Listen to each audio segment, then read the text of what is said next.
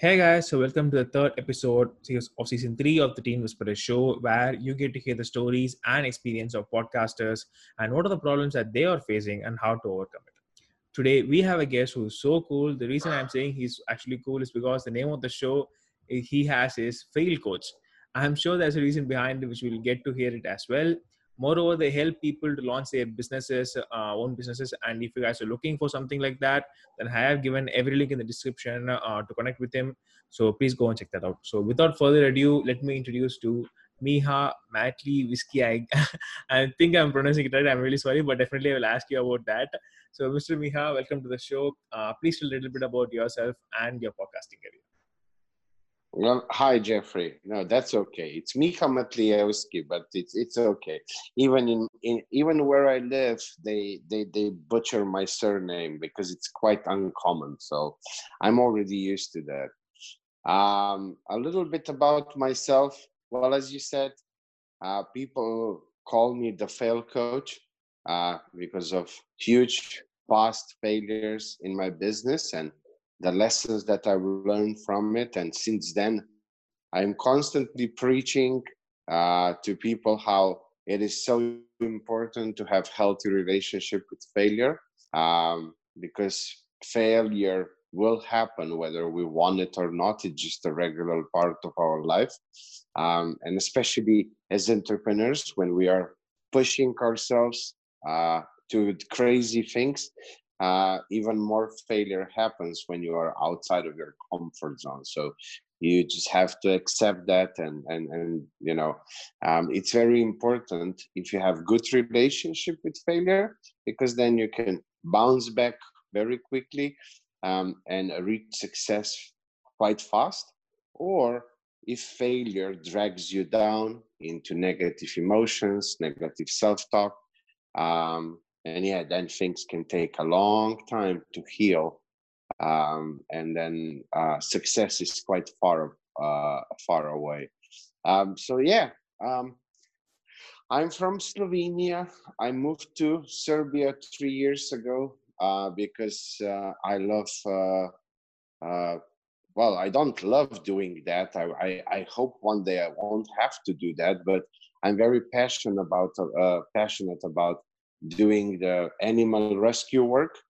So yes, I do hope that one day my work in that area will not be needed, but I think we are quite far away from that moment. So that's yeah. So that's that, and then yeah, my podcast is Brain Dump by the Fair Coach, and it all started because I'm talking to a lot of entrepreneurs, and they keep asking me same questions over and over. So the whole podcast started as an outlet for me to really just record certain lessons and put them there. And when the next person will ask me the same question, I can just say, hey, go to the podcast and listen to that episode.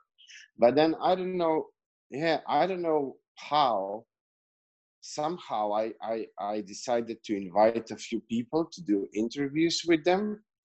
And then I just kept doing that. And so now we are, I don't know, 50, 60 episodes in, 70, I don't even know.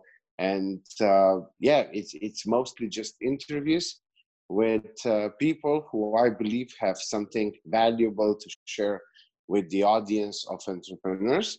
So it's all about giving value to fellow entrepreneurs, whether that's something that they can apply in their business or in their life, or just whatever comes to my mind as being helpful and valuable to fellow entrepreneurs. So yeah, that's the podcast. So Wow. I'm quite chatty. So Well, that's um, actually really good for being a podcaster. I think it's a greatest advantage being a chatter of that.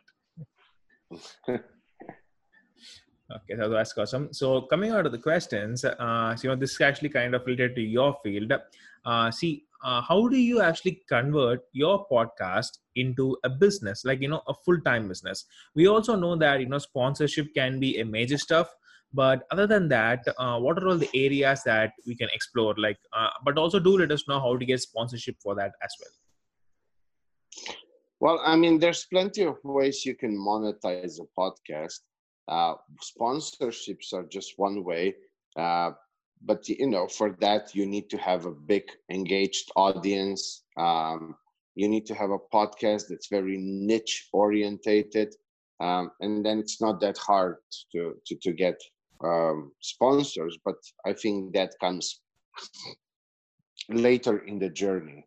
But there's plenty of other ways. I mean, I know I've helped podcasters through my programs who book podcasts for entrepreneurs who don't want to do them themselves.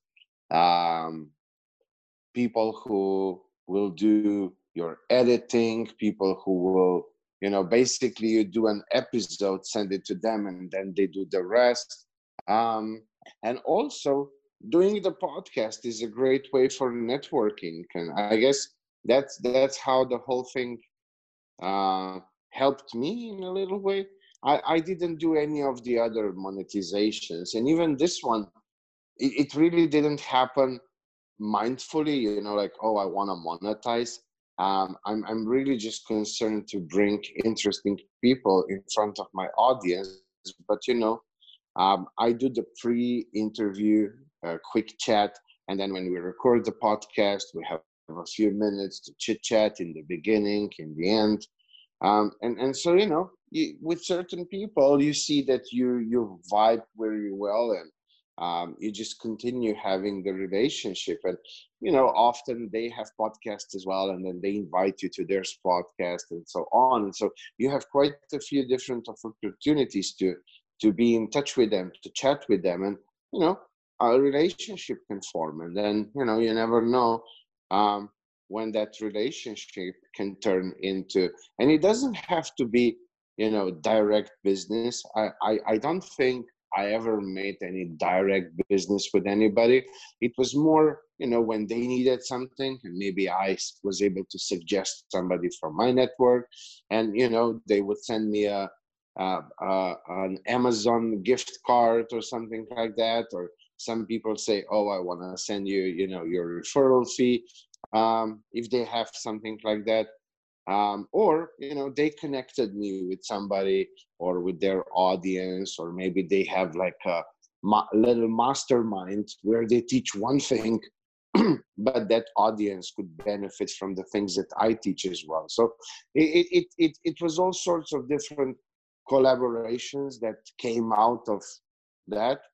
But yeah, um, there's plenty of opportunity for podcasters to you just need to really understand what do you want. I mean, for me, like I said, it happened more just naturally without me deliberately wanting to do that. But um, you know I'm already in a place where I don't need to be so deliberate about that, because I'm doing well with my coaching anyway. So it's not like, oh, I need a whole lot of new clients. But if I would be very deliberate with how I do things. I would maybe be even more strict on how I do my process, and like just more deliberate on that. And yeah, I know people who they look to interview people who are their target market, and then after the interview they're having a quick sales conversation. So plenty of different opportunities.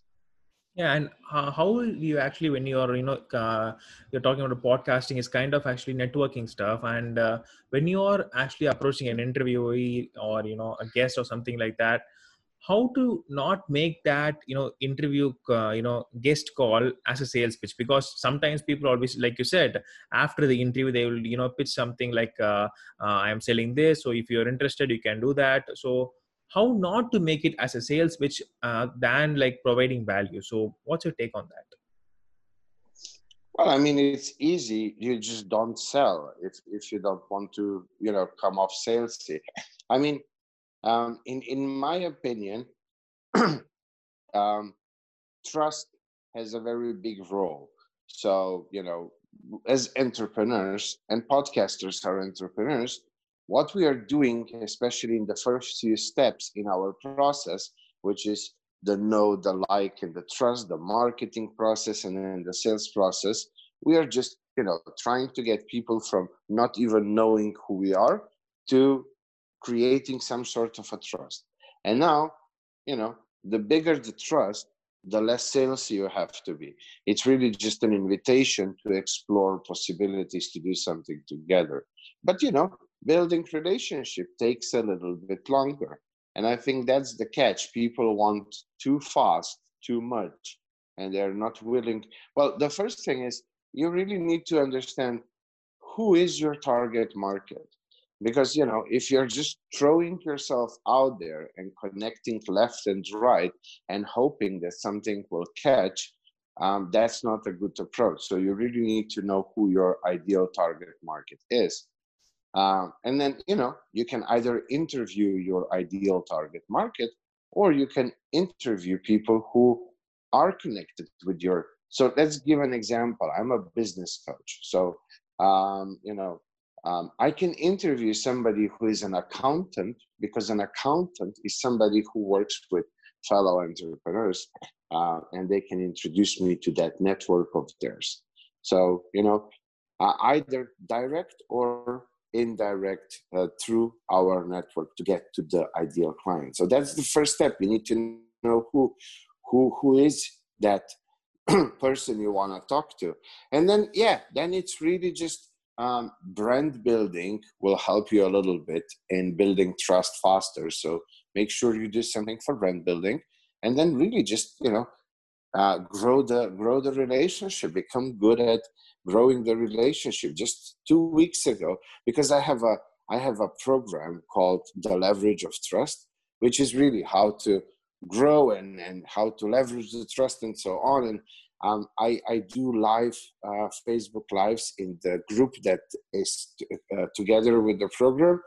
And about 2 weeks ago, I did a live video on 12 stages of business networking, 12 stages of intimacy for business networking. And because you can't skip the steps. It's like with the relationship, you don't go on a first date and then in the morning, bam, you ask the question and say, will you marry me? You have to do a few steps. You do the first date, and then, I don't know, you have a weekend getaway, and then you go on a vacation together, and then you move in together, and then you stay in that position a little bit to see how you operate now when you're together all day long. And then, you pop the question, and the same goes for, creating a relationship. But I understand, if you are unclear, if you are talking to the right person, you want to speed up because you want to quickly see whether they are or aren't the right person, so that, I don't know, you don't lose time. That's what people sometimes say, even though, I wouldn't say something like that, because it's never time lost. I mean, you never know what can happen, and people are connected. I mean, a lot of people just look for that direct thing. So I met you, and now I want to sell something to you, without looking beyond that relationship. Maybe you're connected with a whole bunch of people who would be interested in my services, so we have to look a little bit beyond that, just take it a little bit slower and build the relationship first. And then you don't have to be salesy. You don't have to be Grant Cardone or Dan Lok or any of those douchebags. I mean, those things works if you want to do cold calling or something. But you have to be a certain type of person to do cold calling. Some people enjoy it. I don't. I really don't. And most people don't. I can tell you from my experience as a business coach, helping new entrepreneurs set up their business and lay down the foundations. One of the most common things is before they even start their entrepreneurial journeys, oh wow, now that I'm becoming an entrepreneur, I'll have to, sell to people and be salesy and pushy and just like that, used car salesman or the insurance salesman. And I tell them, no, it doesn't have to be that way. But, if you don't want to do it in the pushy way, it will take a little bit longer because you have to build relationships first before you invite them to take the next step with you. But yeah, it's really just an invitation. Let's Yeah, I mean, explore the possibilities. yeah, because we're talking about cold calling. I've sent like texters like Instagram on many times. I actually framed a template and send those to on Instagram, on people on LinkedIn. Sending those, actually I kind of hated it myself. I mean, if I received that, obviously I wouldn't take the call up, because people kind of hate salespeople nowadays, because when they're trying to, it's like not they're trying to solve a problem more than actually just buy my product, just get it from me. It's like the COVID-19 is like, get it from me, get it from me. Things like that is happening. So that's one of the I know. reasons. It's like pretty crazy. And I'm actually doing MBA in marketing. And when my professors teach me like you have to be a salesperson like this, you have to sell like this, I mean, like, I don't know whether being a salesperson is good actually, or being a normal human is good. Jeffrey, so like I've been in business for the past 23 years. I personally did a bit over 3 billion US dollars in sales in those 23 years. I mean, it's a long time. You get to do a lot of different crazy things. And I never did things in a salesy way. I always did things in a human way. Yes, it takes a little bit longer. It takes a little bit more time. But if you don't want to be that sneezy salesy guy, you just need to understand that, and maybe you don't jump into the entrepreneurial journey straight away, but maybe you start it as a side hustle. You start developing your audience first, start getting that relationship going, and then once you have a big enough audience with good relationship, then you start thinking whether you want to make that full time. So you just have to be aware that it takes a little bit longer. But I understand. I mean, we all like to buy, but we hate to be sold to. That feeling when you know that somebody connects with you just because they want to see if you want to buy something from them. I don't know. I hate that. And I love that, human interaction first. Let's first see if the relationship is there. But of course, it doesn't work the same on all the audiences, So it really depends on how well you understand your audience. Because some audiences, they want to be very quick because that's just how they are. They are straight shooters. Some are. And the straight shooters, they just want to say, hey, tell me what it is, and I'll say yes or no, and let's move on with our life. It's not the way I like doing my business. I like those relationships that are created. But again, I'm not everybody's ideal client. Not everybody is my ideal client. So I think the important step that is often skipped is that deep understanding of your audience, your target audience, who they are, how they want things, where they are. Do they like to be sold to? Are they the straight shooters and I can just go bang, bang, bang? Or are they, do they want more of a relationship first? So yeah, deep understanding of your audience, that's definitely where I would start. Yeah, and I think mostly product-based companies, I think, go for straight shooters. Like, they don't want a lot of relationships up. But after sales service, like in base of service industries, I think it will be a lot of things, because like I have clients for video editing and audio production as well. So whenever I do that, they actually kind of want like subtle in a friendly way, rather than saying that, okay, send me this, okay, send me that. They want more of interactions, like what can be improved, what can be adjusted, and all. So totally agree on that point. I mean, it just really depends. When you're selling things that are just a commodity, so everyday items. So let's say, you sell printer paper, just, you know, packs of printer paper. Well, I don't need a relationship with you, you know. When I'm out, I just want to buy that as quickly as possible and get it over with. But, you know, when I'm talking with fellow entrepreneurs, I don't want them to be in the commodity space, because that's the logical space. That's where there is no connection, no relationship. You need something, you go, you buy. There's no brand loyalty in the commodity space, you know. So every time I'm out of paper, I go to the nearest store that I am at the moment when it hits my mind, oh shit, I need some new paper. And I will just buy whatever they have on stock. It's not like, oh, I'm going to look for a specific brand of paper for my printer, you know. So I want to avoid being in that bracket.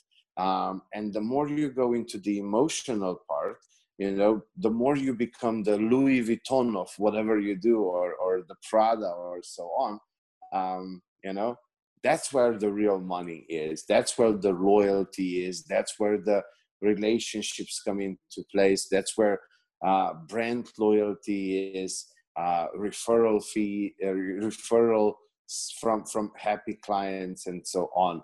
I want to be, you know, Apple. I want to be Louis Vuitton, Prada. I want to be something at that level. I don't want to be a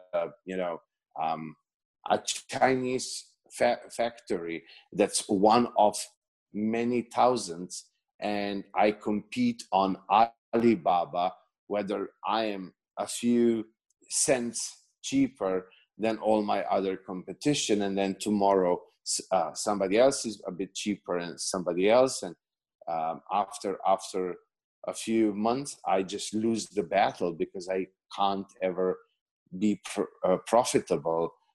It's very hard if your only unique value proposition is I'm cheaper. That's not a good place to be in, because we are more and more living in a global world, and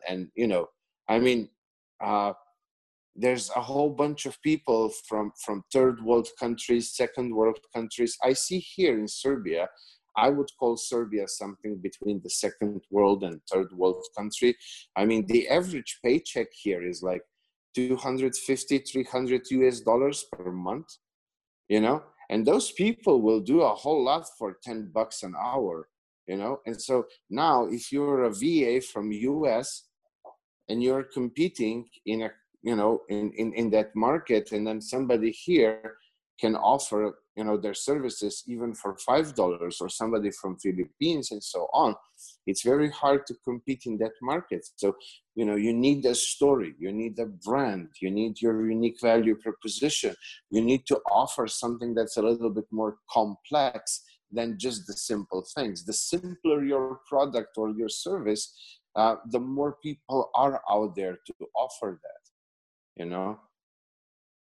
So I mean, when I'm working with new entrepreneurs, those are some of the things that I try to focus on with them, because I want them to be in that space where they are above the commodity level. Because being at that level, I mean, there's always somewhere somebody bigger. How can you compete versus Amazon? Amazon can probably just drop their prices by, I don't know, 90% and hold that for a year and take all the losses and wipe out all the competition, because they have so much money in their bank account. They can just do something crazy like that. So it's a very, very unfavorable position to be in the commodity range. But then when you have like a really unique value proposition, when you are in that space, you will be much more profitable with doing less. And I think that's the key. Wow, that's totally great, because coming from India, so India, I actually do also know that people mostly hire Indian people because of the cheap labor, because having $5 is like around 300 rupees here. It's kind of really a high amount for the US dollars, but due to this COVID, it's kind of it's kind of really great for them. But there are ways even for so I know it's not easy being a person of color, a person who lives in the third world or the second world. It's not easy. But I had clients that I helped from Kenya, Africa, from Zimbabwe, from India, from Pakistan, from the Philippines, and with a bit of the right approach and just some smart PR and smart marketing and positioning and branding. This lady, she was a VA in the Philippines. So you can imagine how much she was making an hour, not that much. And now she's a funnel builder, a very good funnel builder, and she charges $3,000 to $5,000 for a single funnel. So it's all how you. I know. I mean, maybe it will sound even funny to you, but when I started doing my sorry, your video. Oh, okay. Sorry. So it might sound funny to you, but when I started my online journey, I was what's happening here? So when I started my online journey, I had a very, very strong accent. I'm coming from Eastern Europe, so I had almost like a Russian mafia mobster guy kind of accent. I was about to ask the question, are you Russian or not? I was about to, but I was really afraid that I don't know what will happen because of that. No, but I mean, it is what it is. I had a very thick accent. I know that I still have one. It's much better now than what it was. So, even though I'm white, people would still have certain prejudice. They would still judge me based on the voice and the accent. So so I do know a little bit about how it is when I can't even imagine how it is when you're a different skin color, a different religion, and so on. I mean, it must be 10 times, 100 times even more awful than it was for me. But it can be done. It can be done. That copywriter from Kenya, he went from making $200-300 a month, which was already a good thing for Kenya, but he went to making $6,000, $7,000, $8,000 a month, and then he said that he wants to build schools in Kenya for young people to learn about copywriting and how to do different things online. But it was all about PR, positioning, yes, like sometimes, you have to, I don't know, put on some, more fancy clothes and go to a hotel lobby and make a few photos there. And you have to be a bit more careful what you put on your timeline, especially if your target market is different than who you are. So if you're an Indian serving an Indian market, that's a different thing. But if you're an Indian who wants to serve the US market or Canadian market and so on, you need to, polish yourself a little bit up. I know it's a bit against what some gurus are saying, be yourself and just be your crazy self. But that thing, I think, ends when you have certain adversities. So you have to try harder to get the same attention as somebody from the US. It doesn't work any other way, at least not that I know. And I'm very sorry that it has to be like that, because I really hate that we live in a world like that when the color of your skin really matters, or your religion, or your sexual orientation, or whatever. I mean, in my eyes, everybody's just human beings, and you are either a good human being or you are a douchebag, and that's the two criteria. If you're a good human being, I don't care about your religion, your color, or whatever. But unfortunately, the world is judgmental, the world is racist, the world is biased, the world is prejudiced, and so on. And because of that, when you are an Indian guy trying to do business with the Western world, you have to do more, try harder, and all of that to achieve the same results as a white person would. But it can be done with some good PR, with some good marketing. It can be done. Things can be done. You have to be very mindful what you post on your personal profiles. You need to be mindful what kind of pictures you take. You know, just like this lady from Philippines. Those Southeast Asians, they look so much younger than they are. I'm so jealous. They have this amazing gene. They all look 20 or even younger. I don't know. I would love to look 20.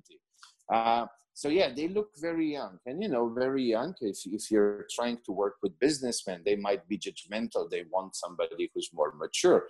But she was 30 years old. So she had to really put some clothes on to look a bit older, a bit more businessy. And then, you know, all her photos were, you know, with friends, having fun, with boyfriend and so on.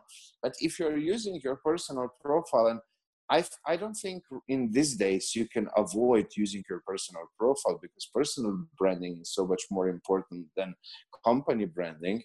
And so she had to start posting different things.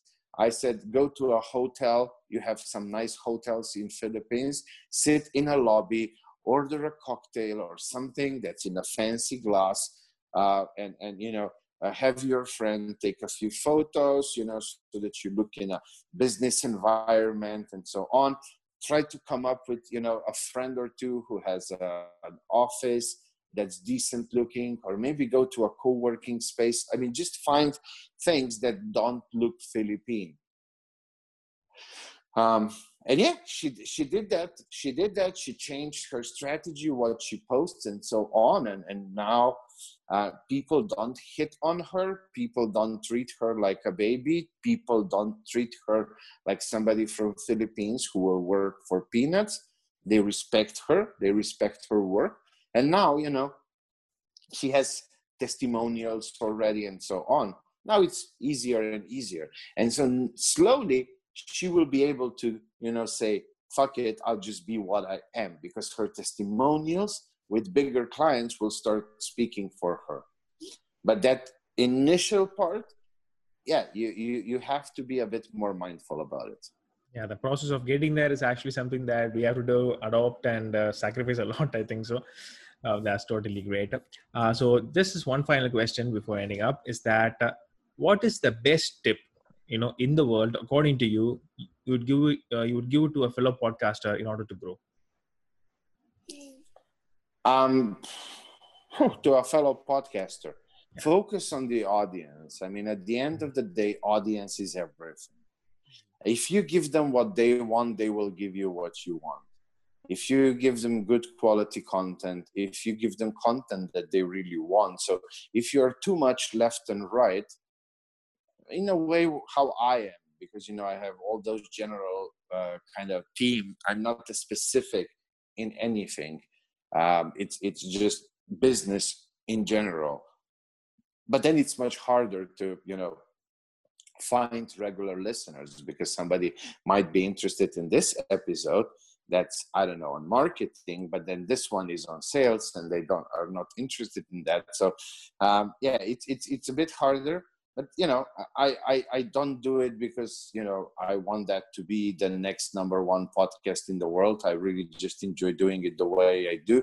And my audience already knows me. And I guess because of that, they listen to it anyway. I started podcast much later in the journey, where I already had a lot of audience. And so then, you know, it's easy to get your audience across, or easier.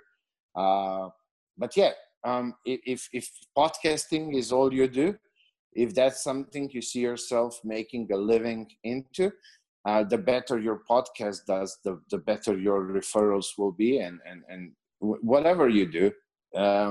And so just focus on the audience, talk to your audience, jump on calls with your audience, just a few times a week, just take a few minutes here and there, and, you know, If somebody comments on a podcast that when you put it out, jump on a call with that person. Go figure, what they enjoyed, what they didn't, how long they listened. Like, just be curious, and create relationships with your audience, because your audience will then give you all you need. At the end of the day, everything is human to human. At the end of the day, any money that we get comes from human beings. And it's only if you give them what they want, they will give you what you want. Oh, that's a really nice one. I'm going to quote on that if someone asks me. Thank you. That's a really nice one. Okay. So, before cutting on to this, anything that you want to ask me?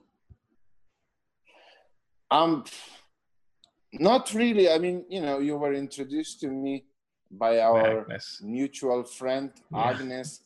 Agnes is a very dear friend of mine, and whoever she introduces, whoever is friends with her is friend of mine. I'm honored. So I'm totally honored. I just wish you, all the best on your journey. This is the third season, if I caught it correctly. Yeah, am I exactly. Right? Yeah. So to many more seasons, and to a lot of future success with everything that you're doing. And just that. Wow, that's really not so nice of yourself. So thank you so much, guys. I have linked everything in the description for you to connect with him. You heard his stories, you heard his client stories. Like, he's totally amazing and so cool to accept my invitation. So make sure you check that out. And thank you so much, Miha, for connecting. And I'll see you guys in the next podcast. Thank you so much.